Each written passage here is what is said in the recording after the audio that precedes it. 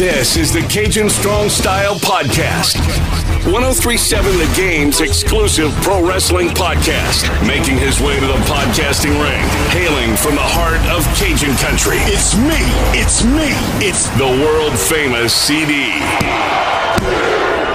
Let's ring the bell and get this party started off right. And welcome, everyone, to the Cajun Strong Style Podcast, 1037 The Game's exclusive pro wrestling podcast.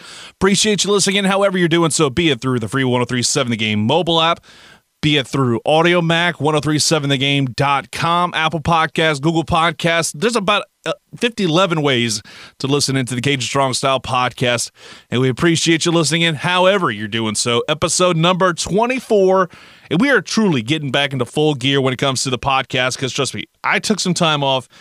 What if you say, life gets in the way of things. You're not able to kind of keep tabs on pro wrestling as much as you like when it comes to like football season, because football season kind of takes over every aspect of your life from, let's say, in a regular year, it'd be from like July until, probably January, February, depending on how the Saints do and depending on how LSU does. This year, not so much. The debate isn't there when it comes right down to it about what's going on with that program. But that being said, I think it's time to start getting back into the groove of putting together podcasts every single Monday. So this is kind of going to be the official, like, reboot-ish type deal that I'm going to put together. Hopefully you enjoy it. And we're going to start things off looking at some of the big headlines across the world of sports entertainment. A little something that I like to call the 3-count. Eventually I'll have imaging for it, but we'll cross that bridge when we get to it. Let's get to what's going on in the sport of professional wrestling.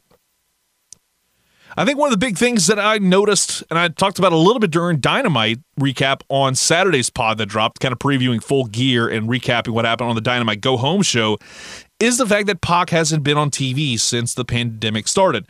And AEW officials reportedly have creative plans in place for when Pac can return to storylines. And there's no word yet on what's planned for him, but according to the Wrestler Observer newsletter, good old Uncle Dave, reporting that the issue isn't as much getting Pac into the United States to work, it's getting him back home to the UK, and due to protocols, he would have to go through 2 weeks of quarantine every time he goes back home after working AEW tapings. Now, I'm not going to get into the whole rigmarole and the stuff going on with that, because that's just above my pay grade. When it comes down to it, it's all about, for me, what's going to be next for a great superstar like the man that formerly Gravity forgot, mind you. He's in way better shape. He looks absolutely jacked to the gills. I can't wait to see what he winds up looking like when it's time for him to make his return. But I feel like it'll have a lot to do with Eddie Kingston, because I think there's going to be a feud between those two, because you have to remember, Death Triangle was a big thing, and that got nixed because of COVID-19. You wound up also having the Lucha Bros disappear for a good while. So it was kind of just forgotten, and now Kingston has the Lucha Bros in his stable that he's calling the Fam. I'll get to that a little bit later. But it was definitely something that kind of stood out to me. I think I was hearing during the Pac promo of him watching Dynamite, and I think you heard Eddie Kingston talk about the family. It makes me seriously think this is going to be the direction going forward for the former WWE Cruiserweight champion. Then we got some news about The Undertaker. His farewell tour is going to come to an end. The final farewell is going to be going down at Survivor Series. WWE officially announced it over the weekend, wrapping up his legendary 30-year career at the show that started it all. No word yet on if this appearance will lead to one more match for the dead man, possibly at WrestleMania 37. Honestly, I think it's just time for him to eat. That was his last ride, was the graveyard match. Stick to that. And Taker will speak with the Hall of Famer Steve Austin on Broken Skull Sessions for the second time right after Survivor Series goes off the air. And it'll be the final part of the 30 Days of the Dead Man celebration of program that kicked off last month. I love the fact that they're doing this. It felt inevitable, especially after what happened at the 25th anniversary, whenever you had the Brothers of Destruction take on the Wyatt family. It makes perfect sense when you think about that.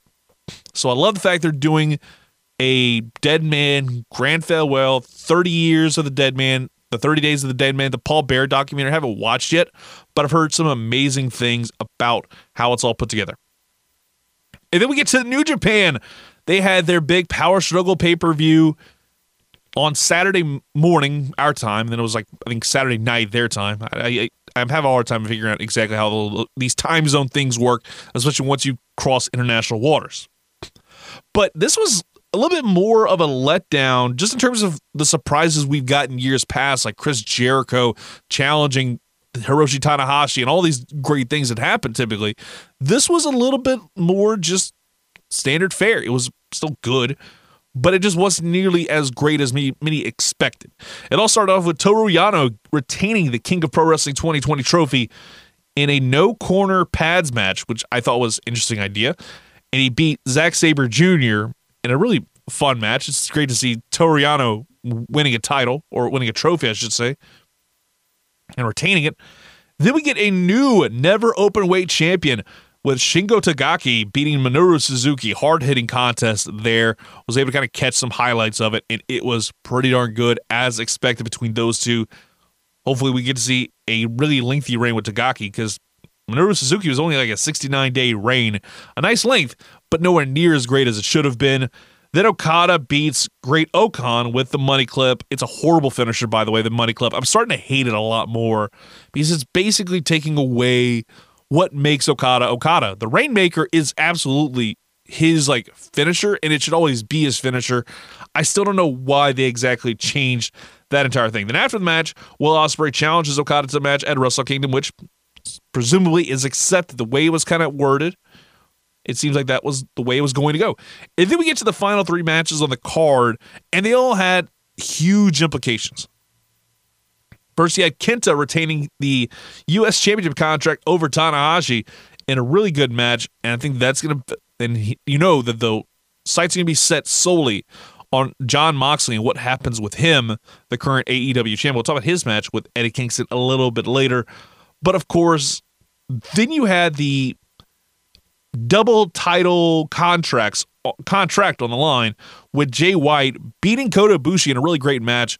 And it's amazing that we continue to see Jay White get pushed in the main event, but it makes sense, because especially when you see what happens after that in the main event with Naito retaining both belts against Evil with him, Dick Togo at ringside. Really a solid main event match. And then Jay White cuts a promo saying that he wants Naito on night 2 of Wrestle Kingdom. I'm all the way for that, by the way. And I think it's going to be a lot of fun to see that be on night 2. And apparently after the show, Naito said that he wants to face Ibushi at Wrestle Kingdom. Since he did go back-to-back winning the G1 Climax, he at least deserves something. So if we get to see that, and let's say hypothetically, somehow, some way, Kota wins the titles, and then he defends against Jay White, I think that would be the most kick-ass way to do it. I think that'd be great storytelling. Maybe Kota actually wins both nights. That would be awesome. That'd be kick-ass. I'd love to see that kind of thing go down. It was, again, good show, just not in terms of what we've seen in the past with big announcements, big surprises. In fact, New Japan put together like a really great video showing some of the highlights over the years of Power Struggle and how these shows have always kind of been like very much telling you, hey, these are some of the big storylines as we get close to Wrestle Kingdom, because Wrestle Kingdom's only a couple months away, and this is kind of that last stop. This is that almost like Royal Rumble, if you will, because they have a handful more shows. They got Best of the Super Juniors coming up before long, the Tag League, all that stuff. They're going to kind of blend it all together. So I'm looking forward to seeing how that's going to work out. So I'm interested, and I'm looking forward to seeing how everything's going to go for New Japan over the next couple months as we get closer to their biggest show of the year, Wrestle Kingdom 15. Can they exceed the hype from last year's, where it was 2 nights, and I think it was a great all-around 2 nights of wrestling. Now let's get into AEW Full Gear, and it was a really awesome show from top to bottom. I'm going to give my full thoughts on like the actual card overall in a little bit, but it started off really well with the buy-in match between Serena Deeb and Allison Kay. This is something I've been waiting for. These two are such great women's wrestlers. Allison Kay, a big independent darling. Serena Deeb has always put together some really solid work, especially in a couple of runs she's had in WWE. She's been great. So this was something I was absolutely looking forward to. And I love the story that was told through commentary about Kay recently becoming a free agent. She is part of NWA, and they also talked about the implications if she wins. And I love the fact that was actually a thing that was going on with commentary, is being able to tell the story that's going on in the ring, as well as telling what the implications could be with something like this whenever a title is defended on a non-NWA related program. What happens then? And it was just like a really awesome match back and forth. one of the highlights for me was a really sick neckbreaker combo from Deeb. She did like one neckbreaker, then basically she popped the hips like it's the Three Amigos, and then she lands a hanging neckbreaker, and it just looks sick, and I loved it. And then Serena Deeb retains in a really good match with the Serenity Lock, which targeted a little bit of the injured knee. And after the match, Thunder Rosa returns to set up a rematch between the two down the road. After all, Deeb took Thunder Rosa's title just a couple weeks ago at an NWA event. So I like the fact that they did this, and it's great to see how the title's become a huge part of the company since Rosa has debuted. I wish we got to see more of the other NWA guys, because it feels like, to me, it's the women's title, but everybody else just does not have like real juice flowing when it comes to developing angles and developing all these things that really matter inside a 20 by 20 squared circle. But it was a great buy-in. The promo packages were absolutely fantastic. The Cody Darby one they showed at the beginning was absolutely perfect. And I wish that they would have more of those kind of promos on AEW television, because it really sells like the big matches, the big fight feels. Like if you had every main event have a video package behind it, it'd be perfect. But I love the fact they do a lot of different video packages for a lot of the bigger fights. For instance, Kenny Omega, Hangman Page, I talked about it. The Cinderella kind of hype package is absolutely perfect. So I'm looking forward to hearing that and a whole lot more. Then we get to the actual main card after Pyro, Ballyhoo, and everything. We get a hell of an opener with Adam Page, Kenny Omega squaring off to open up the show, the AEW World Title Eliminator Final. I was surprised by that. Then I was surprised all of a sudden it's like, boom. You're surprised at that, then boom, you get Don Callis on commentary. Major pop for that. Getting Cyrus the Virus, a man that definitely has a good relationship with Kenny Omega, being there absolutely works. Maybe we could see him commentate more of Kenny's matches going forward. We shall see. But it was really cool because, in fact, Don Callis, he's been part of New Japan commentary, been part of Impact Wrestling, still is like very much behind the scenes with that. So interested to see how this whole thing kind of correlates together and coagulates, if you will. And this was an awesome match from start to finish. It got into that first and second gear pretty early. Some awesome spots at the outside, just so much back and forth. It felt like just an absolute war was going on between two of the great wrestlers of our time. Then you had some really cool stuff with Kenny going for the one-winged angel about midway through the match, and then Page countered it into his own one-winged angel. And then you had Omega counter that. Then Omega counters the Buckshot Larry with the V-trigger, and it looked absolutely brutal and just left him laying. It was a really just hard-hitting match, just about as you would expect. Probably one of my favorite matches of the year. I think one of the matches on the card took that away from Omega and Hangman Page. I'll get to that match a little bit later. But this was probably the best match one-on-one I've seen in a long time, and it was probably one of the best openers in pro wrestling history for a pay-per-view, just in terms of the main card, not counting buy-ins, not counting pre-shows, not counting kickoff shows.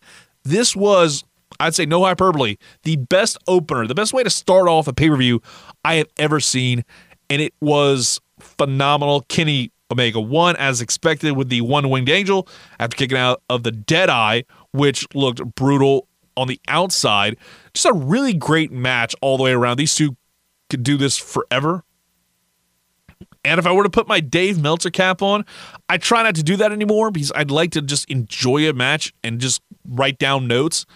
This was without a doubt a 4 3/4 stars, if not 5-star match for me. It was definitely well done, well paced. The storyline was there. A just solid, fast, furious opener for a good bit of the show, too. Then we get to John Silver versus Orange Cassidy. And this is a match I think the Jim Cornettes of the world absolutely hate, but the CDs of the world and the Marks of the world absolutely loved. Because this was perfect. You had comedy in this match. It was a perfect match that fit afterwards, because you couldn't have like serious match. Put a comedy match in between two really big, high-stakes matches. This was perfect. So it's like, I just watched the entire thing, and of course, the opening moments of the match, Orange Cassidy puts his hands in his pockets, the crowd pops. Then I couldn't stop laughing at this. Silver is possibly becoming like one of my favorite guys, just in terms of the character and the persona that he has. He rips Orange Cassidy's pockets off of his pants. I have never seen something like that in all the years I've watched like pro wrestling. That moment blew me away, and I absolutely loved it. It was perfect. And then you see like John Silver with a one-handed gorilla press. He was throwing Cassidy around like a rag doll for a good bit of the match. And it really was amazing to see him put it all together. And also, I love the fact they were calling back to matches they had in the Indies on commentary. Like basically saying, hey, go check out this other stuff because you want to see these guys before they hit it big, if you will. And it was so much fun. The back and forth between Bryce Rensburg and the fans after a Michinoku driver got a 2 count because they were chanting, 3, and you had Bryce chant 2, Bryce yell 2. I love that. It was funny as hell, and it was really great. And then Orange Cassidy gets the big win over the 15-year-old man. Oh wait, no, he's like 25. I'm talking about John Silver. Orange Cassidy gets the win, courtesy Orange Punch and the Beach Break. Really solid comedy match, and I feel like it was just the perfect thing you needed to kind of like you already drained emotionally. This is that moment where it's like, okay, let's kind of calm down a little bit, let's slow it down, and then we can get to Cody versus Darby Allin. We can get to another great high stakes match. Again, the show was booked pretty darn well from top to bottom, but this was another great match. Cody versus Darby Allin. Excuse me, Cody Rhodes versus Darby Allin for the TNT Championship. It was a really cool storytelling, slow, methodical match with Cody working a lot on his arm and also being a little bit too braggadocious, and the way Arn was chastising him in between matches, in between like different spots where he was doing like push-ups and stuff. It fit really well. And again, it's a big reason why I love the coach type thing they are doing with Arn, and even with Taz to a certain extent, to where they have these guys there at ringside telling them, hey, like, make sure you aren't like over bragging and doing all these things, making sure that they are putting their guy in the best possible position to win. It's a perfect way of doing so. And a lot of great like limb work by Cody, especially working on Darby's arm, which comes into play a little bit later. But it was so well done. The match just was very much got fast and furious as we got towards about the final like 6-7 minutes.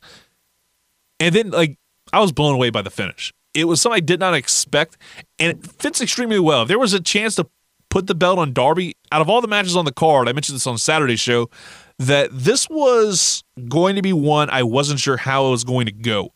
Because I think there was a chance you'd have Darby win the AEW TNT title, and you wonder what's going to be going on through his head, like with Cody and his insecurities, because we all know he's starting to become that heel, become that prince of pro wrestling and the monikers and whatnot.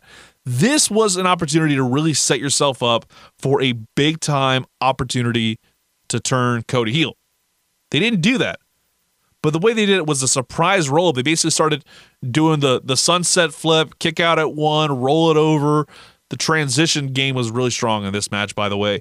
And I love the fact that they did Cody Rhodes losing to the surprise roll-up, because it makes Cody want more out of Darby and want to have that opportunity to get the title back. It's not because of the fact he's a heel or a bad guy or beat up his family or whatever, like we saw with Brody Lee. It gives a reason, because it was such a fluke finish. It's an excuse for Cody to try and demand a rematch from Darby, be it at the next Dynamite or further down the road. There is going to be something interesting to see what happens with Cody and Darby when they do face off down the line, because obviously Cody can't do anything in terms of contending for the AEW World title, because he promised that he would never do that again. But it was a really solid match. Cody presents the belt to Darby, and it was kind of a passing of the torch, the way they did it. And I love the fact that Cody did it the way that he did it, because it felt like for a second that Cody was going to turn heel and just bash him with the title. Well, that wasn't the case. But then Team Taz comes out and does a beatdown on Darby, and they're just about to smash his arm into the car door. Darby made his entrance with it, by the way, which was really awesome. And it had like the face of TNT spray painted on the windshield, all that kind of crap. It was awesome. And then you saw Will Hobbs come out and save the day. For a split second, I was like, okay, where's Sting? When is he going to show up coming down from the rafters? But thankfully, they did not do that. Just keep Sting the hell away from Darby. I don't want to see that. But again, it proves Cody and Darby Allin have such good chemistry, and this match served a good purpose. You get to see Darby have a run with the AEW title, AEW TNT title, because I think that's where he's at. I would love down the road to see him win an AEW world title, but I feel like that's going to take some more time and some more developing of his character rather than, oh, hey, he's reckless and just does dives. Like, that's great, but I feel like it's going to wind up being a struggle to put him over a lot of other guys, like, let's say, Jon Moxley, Kenny Omega, Adam Page, the MGF, the list goes on and on. There's a lot of guys that can be, like, well in front of your boy Darby Allin, who I've absolutely loved. I remember watching his stuff back when he was in Evolve towards the end of that whole thing. He was really good, and I think he's going to wind up doing a great job with AEW before long. Then we get to the AEW Women's Championship match, a rematch from Double or Nothing, Hikaru Shida versus Nyla Rose. By the way, shout out Nyla Rose dropping the Mega Man tribute gear. I love the fact that they did this, but I brought up Double or Nothing for a reason. This was nowhere near as good as their match at Double or Nothing. It was very sloppy, especially towards the final moments of the match.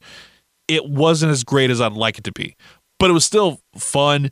Vicky Guerrero playing the great heel, attacking Shida's knee with a chair while Aubrey Edwards was distracted. Then yet Shida really pulled some awesome stuff, like a vertical suplex on the larger opponent. Really well done. Even had Nyla continue to work on the knee with her top rope dive that Shida flipped over, where instead of it was her head, went straight for her knee, and it was so well. It just made you want to see Hikaru overcome the odds of the native beast Nyla Rose, who put together a really solid match. Shida rallied towards the end, fighting back after getting powerbomb, kicked out at one. Then Nyla went for the powerbomb again. Hikaru counted on it. Then she hit an Avalanche Falcon Arrow. Shida wanted to finish it off, though, with the knee, but Vicky Guerrero interfered. And then Rose wound up just destroying Vicky after Guerrero attempted to use the kendo stick, and then Edwards took the thing out of her hand, and then that caused a major distraction. And then Shida was able to get the win and just started beating the hell out of Shida with the knees, I think 4 or 5 straight to the face after hitting one right between the shoulder blades and retaining the AEW Women's title. Sloppy into the match, but a really good one, because I felt like this was going to be a phenomenal match. I just wish there was more build to it. I think Tony Khan even admitted during the post-media scrum that he's going to try and get better at booking some of these women's contests. Hopefully they can improve on that down the road. Then we get to the match I was most looking forward to the most, and this is probably my match of the year. I don't think anything else can top it, to be honest with you. AEW Tag Team Championships, FTR versus the Young Bucks. Bucks lose. They can never challenge for the title again. We finally get the dream match we've been waiting for since FTR left the WWE. I like the fact that he had Lakers and Celtics vibe with opposing attires. Tully Blanchard was banned from ringside. This was announced during the buy-in, which I love the fact that they actually announced that. Rather than, let's just throw it in there out of nowhere. Let's at least announce it during the pre-show. That way people know what the hell is going on. And it made sense because you think about how the bulk of FTR's matches have been, where they've cheated to win. And Tully Blanchard was a big part of a lot of those wins for FTR. So I love the fact they did that. The ankle was being sold throughout by Matt. The opening moments of the contest, things took a little while to ramp up. It made sense considering the contrasting styles of the two, with obviously FTR being more of a hard-hitting offense versus the Young Bucks, where it's a fast and furious. But it was a really awesome start. Needed to gaining an edge in the opening 10 minutes or so. But once it gets going, this match becomes next level. I think a lot of that had to do with the tribute to all the different tag teams. FTR hitting the Steiner Brothers assisted Bulldog off the top rope. Young Bucks hitting the 3D. And they hit the Hardys Twist of Fate and Swanton Bomb. They got a 2. And then at one point, they paid tribute to DIY with the meeting in the middle move, which absolutely slaps, by the way. Probably one of my favorite tag team finishers of the modern era. But this was so cool. The fact they actually paid homage to a lot of other different wrestlers in this match. Just so much going on. And then they also paid tribute to one of the more iconic tag team matches in NXT, with the double sharpshooter and FTR, and it looked like that was going to be the finish for a good while, actually. And then they both tried holding on to each other to break up the hold. Nope. But it wasn't enough because you had Matt continue to feel like a lot of ankle injury, so he wasn't able to kind of plant it nearly as well, especially after he was moving around with the weight of FTR's and his leg. It was not necessarily his greatest moment, but it was still a freaking solid moment that I absolutely loved. The BTE trigger almost gets the pin, but then Cash Wheeler breaks it up. Then the Bucks almost get the Meltzer driver, but it gets turned into the spike pile driver by FTR. Gets a 2 count. Matt gets his foot on the ropes just in the nick of time. And then comes probably the best part of the finish of the match. And people were probably hating on it because of the fact they actually had FTR lose the way that they did, which is super kick, but it made sense. We think about it. You just had a really hard-fought match, and then Cash got a little bit too cocky after the spike pile driver and decided, hey, I'm going to go ahead and do exactly what the Young Bucks do, and that is do flippy stuff. And he hit a springboard 450 and missed it after he hit like a really good knockout kick. This probably could have won the match, but he decided to get a little too cocky. Matt moves out the way, hits a super kick to get the win, and we have new tag team champions. It's about damn time the Young Bucks win the tag team titles. Absolutely love this match. And, you know, I was thinking about it after the match was done because I had to pause everything. Just be, okay, let me pause. Let me focus on this. At the beginning of the year, we got an amazing tag match between the Bucks and Kenny and Hangman. And we were hyped about this match just because of the fact that we got to see the Dream Match. This exceeded that hype so much. After the match, Kenny celebrates with the group with Hangman watching on in the tunnel. They didn't really explain much about it, but it worked so damn well. You weren't complaining about the fact they actually ran this angle after the match, showing, hey, there is some legitimate, like, there's going to be some absolute brawls between these two down the road. I think we do see Kenny win the title down, like, not too far down the road, probably early 2021, maybe at Revolution, maybe before.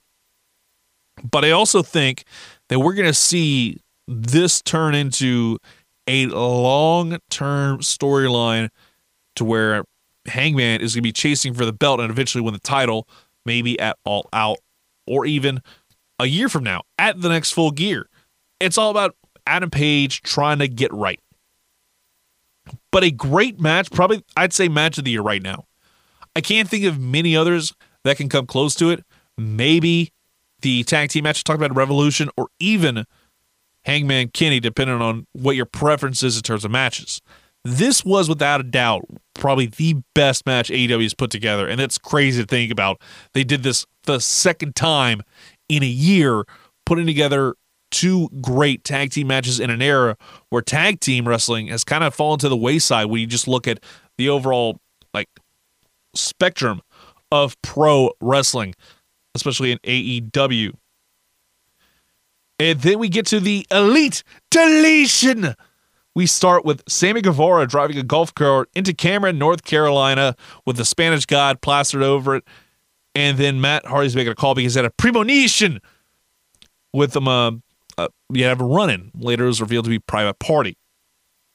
The Neo projects a hologram of Matt Hardy and disables Sammy's golf cart. And then you pan over to show a freaking monster truck. This was awesome. I'm not going to lie. I absolutely love the fact this actually happened. And it's actually a real monster truck. I actually wound up Googling it. And it was actually an actual monster truck that was last used in 2016. The match winds up starting, finally. And it was so damn fun. Sammy does an awesome dive off the monster truck, drags Hardy into the woods, and the brawl just goes all over the place, the Hardy compound. Then we get to an actual ring. And I think people, for the most part, they're going to hate it because of the fact they don't like kind of the comedy, the entertainment, the cinematic matches. And I know one person in particular that will be complaining about it is probably Jim Cornette. He's probably going to yell and scream and throw all kinds of like swear words and calling it dumb. But this was just awesome as all get out. This is so much fun, especially once things got towards the ring all across the Hardy compound. Matt Hardy powerbombs Sammy, gets a 2 count when Santana or Ortiz run out to stop the pin and attack Hardy. Then Private Party comes in and makes a run in after Guevara, kind of throws a little shade Matt Hardy's way, hitting him with the twist of fate, and just full-blown chaos throughout. and Hardy winds up finding the Roman candles, and they start shooting them at each other. And I have to admit, that was funny as hell.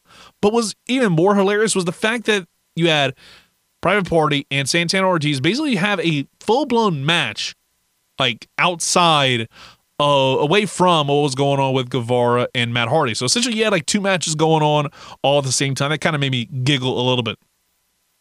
And then here comes the part where I think Jim Cornette probably had an aneurysm when watching this, and that was him seeing Guevara running away and slips in the mud, and then Matt Hardy says, if you stay in the mud any longer, it'll be a mud show. And after all, you hear Jim Cornette always call AEW an outlaw mud show with the stuff that they do, which honestly is definitely probably the most boomer thing of all time. And it's interrupted by a hooded figure that is revealed to be Gangrel, or as Jim Ross said, David Heath, his real name, which is so... all right. This is where I really start ranting for a minute, because why the hell do we have to have David Heath name even be brought up? Why do we have to have the kayfabe name be brought up? Yes, it's a segment that we want to kind of have fun with and break open the fourth wall, but also why the hell do we have to have commentary to begin with? It was unnecessary. You didn't need it. You had a score of music in the background, especially in the final moments. Why the hell do we need to add more things to it? Let the thing breathe on its own. It was kind of a complaint I had a while back with the buy-in match back in September when you had the Britt Baker match. Like, why did you need to have commentary over that cinematic match? Let it speak for itself and let it breathe. But Jim Cornette was god-awful in this segment. Kept bringing up David Heath. He's freaking Gangrel. Nobody knows him as David Heath. It is ridiculous, but honestly, I love the fact they made an appearance. It was kind of a callback to the Hardy Halloween, apparently. I was doing some quick research because I didn't completely understand what was going on there, because I didn't remember the Hardy Halloween special or it even happening. It was almost like the Mandela effect, and I completely forgot what the hell was going on. But then you had the whole Lake of Reincarnation be used because Hurricane got thrown into it, and then gets turned into the reporter Gregory Helms gimmick from back in the late WWE ECW days, which is definitely a blast from the past if there ever was one. And then he reverted back to the Hurricane gimmick after he got thrown back in again as they went back to the ring outside. And the final moments of the match took place inside the Dome of Deletion. I say match if you want to call it that. It was so much fun to see this. And it was also a great callback to the way this whole thing started and the match it all out that everybody freaked the hell out about, with the spear between the two ropes going into two tables. And then you could clearly tell the blood was a work, and the cut on the back of Sammy's head was an absolute work. But it was so much fun to see the way this match ended, and Hardy getting the win, and then putting him in a trash can and sending him away with Senor Benjamin, which was really cool in and of itself. The finish was just so much fun, and it was a really entertaining cinematic match, but I think we need to step away from that for at least until probably like middle next year. Because we've had, by my count, if we want to get real technical here, we'll start back at WrestleMania with the cinematic matches with the Graveyard, the Firefly Funhouse match. You had, let's see, I mean, if you want to count some of the stuff with Gargano and Ciampa as cinematic, the Stadium Stampede match, a lot of that kind of stuff. Even I mentioned the Britt Baker match where it was like inside of a dentist office. That was more of a cinematic style match. I love that kind of stuff, but I'm getting a little bit more burnt out of it. And that's just the one that I can think of off the top of my head. I'm sure there's several others that maybe people can throw out over in the comments on Twitter. You can follow us on Twitter at Cajun Strong Style, CAJN Strong Style, all one word. Make sure you check it out. Give us a follow while you're at it. We're trying to put together some more new content every day. But hopefully you're enjoying what we've been presenting to you so far on the Cajun Strong Style podcast. Then we get to the final two matches of the night. And again, I had to basically pause everything to wind up catching the last two matches. I just couldn't get through the entire show all the way through for a lot of different reasons. I was updating my computer, and that thing was just chugging along trying to do a giant update. Thanks a lot, Windows. But we get to the semi-main event. MJF versus Chris Jericho wins. He's in the Inner Circle. And a really fun match between these two. Wish I could see more of Jericho and MJF. I think we will down the road. But this was so much fun to see from start to finish. These two trying out with each other. The entrance for MJF was fantastic. Probably one of the best entrances I've seen in a while. It was minimalistic, but it served the purpose to poke a little fun at Les Champions with the old light-up jacket, but it was a robe, really well played there. And it was a really good match, just kind of thumbs in the middle. Nothing really stood out to me. Jericho had some really cool moments, some of his greatest hits. He even had a freaking Frankenstein, which was just nuts in and of itself. MJF won, paying homage to Eddie Guerrero with the finish, where he has the Dynamite Diamond. He's about to hit it, but then Jake Hager throws Luther right into his hand, Jericho's hands, so he can just use that and knock the you-know-what out of him. But just as he's about to, MJF decides to just flop, go to the ground, and act like he's dead. Play dead.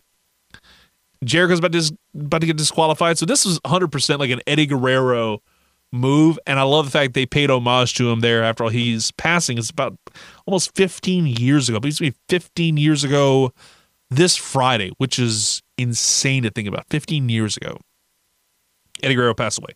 But again, fine match for what it was, and it progresses the storyline with what's going to happen with the Inner Circle. Are they going to wind up breaking up, breaking off?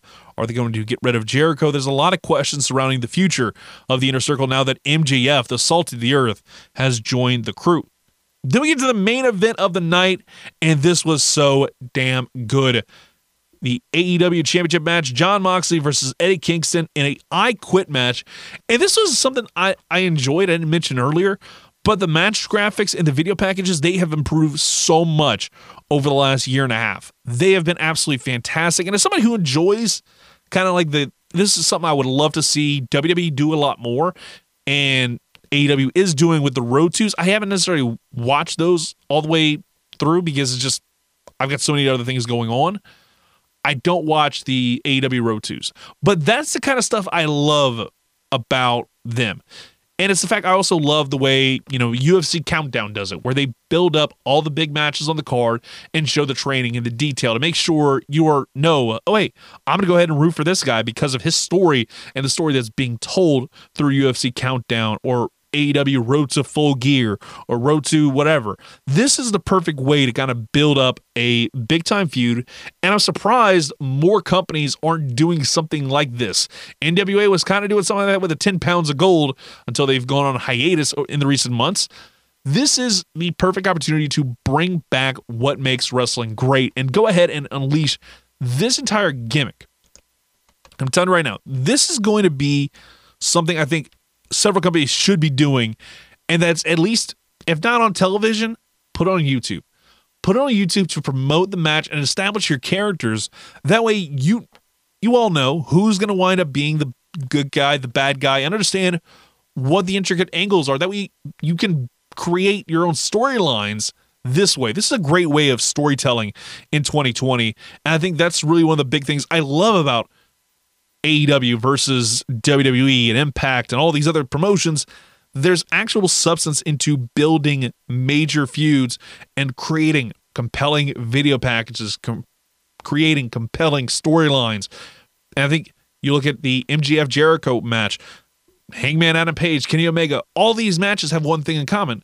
They've been built up for months. They've been built up for weeks, and you knew where the end game was going to go, and you wanted to see where this storyline would go. You wanted to see where it would go because you were certain this was going to happen, but what if X happens? What if Y happens? And we wound up seeing AEW crown a new champion. We weren't sure what all was going to happen, but the way AEW does it with the Road 2s, it paints a great picture. And it's something I think everybody who's a wrestling fan should watch so they can enjoy seeing the entire product, the entire thing pieced together, because it is absolutely perfect. But going to the match itself, I knew it was brutal as hell, but I didn't realize how brutal this match would wind up getting. I love the promo package for this. It was really well done.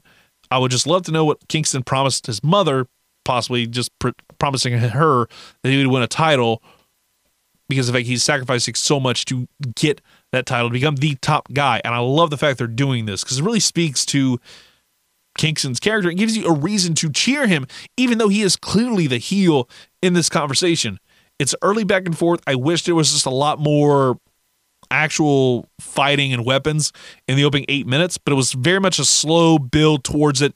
The plunder comes out. You got Mox breaking out a barbed wire bat and hitting Kingston in the back with it.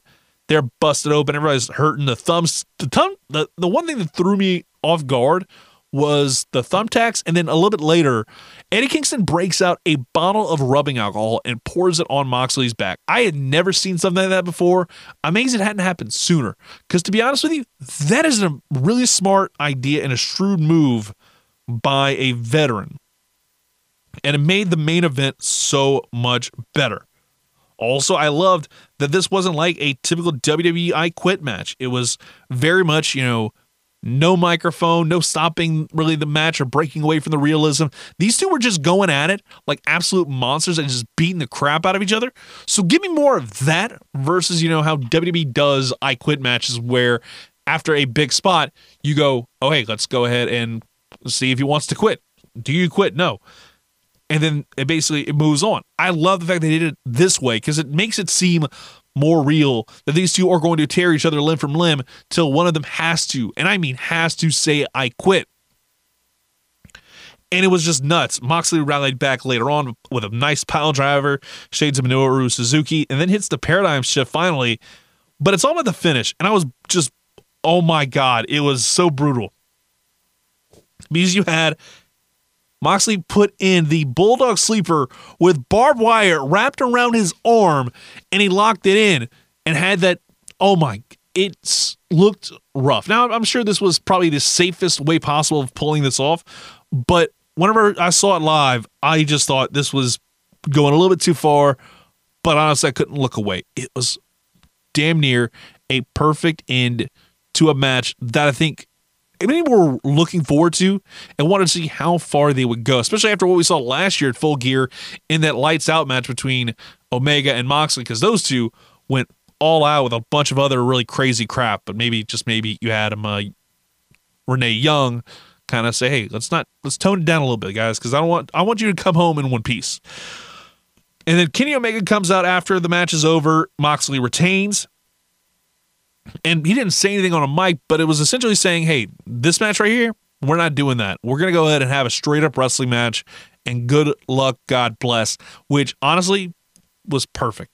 You couldn't have written a better ending to the show because now you want to see Moxley and Omega. You want to see these two in a rematch and put it inside of a regular match, regular stipulations, none of the extra BS that we've seen on a regular basis. This is perfect because Moxley, you look at all of his major title matches, Jake Hager, it was largely kind of having to change things up in terms of his match style. It was more of a brawl, more of a technical match with him hitting a headlock, really adapting that part. Brody Lee was absolutely a just war with hard-hitting moves, brawling. You saw them go through the stage, all that stuff.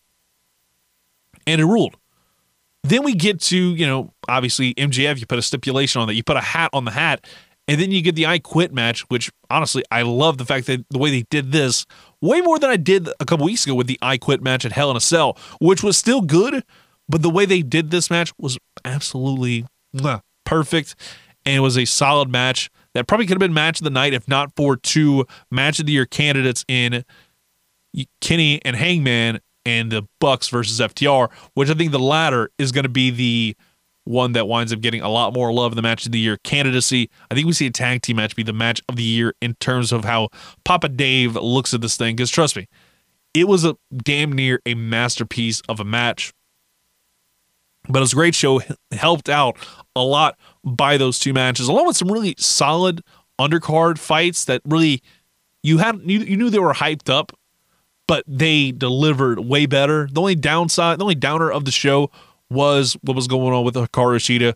It was a little bit underwhelming, but still overall, AEW Full Gear, I give it 2 thumbs up. It was one of their best shows of the year and probably one of the best overall major shows in 2020. If I were to kind of pull up a ranking right now of first, second, and third, because I'm definitely going to be doing a end of the year review podcast, but I want to save that conversation for another day. But just in terms of pay-per-views that I've seen right here, right now, I think that this and WrestleMania 36, along with Wrestle Kingdom Night 1 and 2, those are probably the top 3. I think it's the fact that WrestleMania 36, they may do with what they had. It was basically making chicken salad out of chicken you-know-what, and they absolutely nailed it. So I think AEW has been making the most out of every little bit of energy that they have to be able to put together an overall amazing product. And this was another sign that AEW is going to continue to be on the rise. It's not just look out WWE, we're here. No, we ain't going anywhere. We're booking some amazing shows. We're getting some great talents from all across the world, and we're establishing these guys. We're making homegrown talents. Yes, we have guys like Chris Jericho and Jon Moxley who are very much household names, but look at all the other guys that we have and look at how far they've come. Case in point, MJF now could very well become one of the top heels in the business. He pretty much is, but trust me, I am going to have fun seeing this thing down the road. But that's about all I got for you on this week's Cajun Strong Style Podcast. And that's going to do it for the Cajun Strong Style Podcast. Thank you for listening. Hope you leave a nice review for us, 5 stars. If you're in the Tokyo Dome right now, I'd give you a lot of credit for being there, but also give us 6 stars if you're out there in the Tokyo Dome. More importantly, subscribe to us on iTunes, the Google Play Podcast. Just search 1037 The Game. You better get that, along with all the other great content that we got, like the Louis Prejean Podcast, the Rap Game Podcast, all of our regular shows. We got so many different things that you can listen to, and we'll talk to you next time.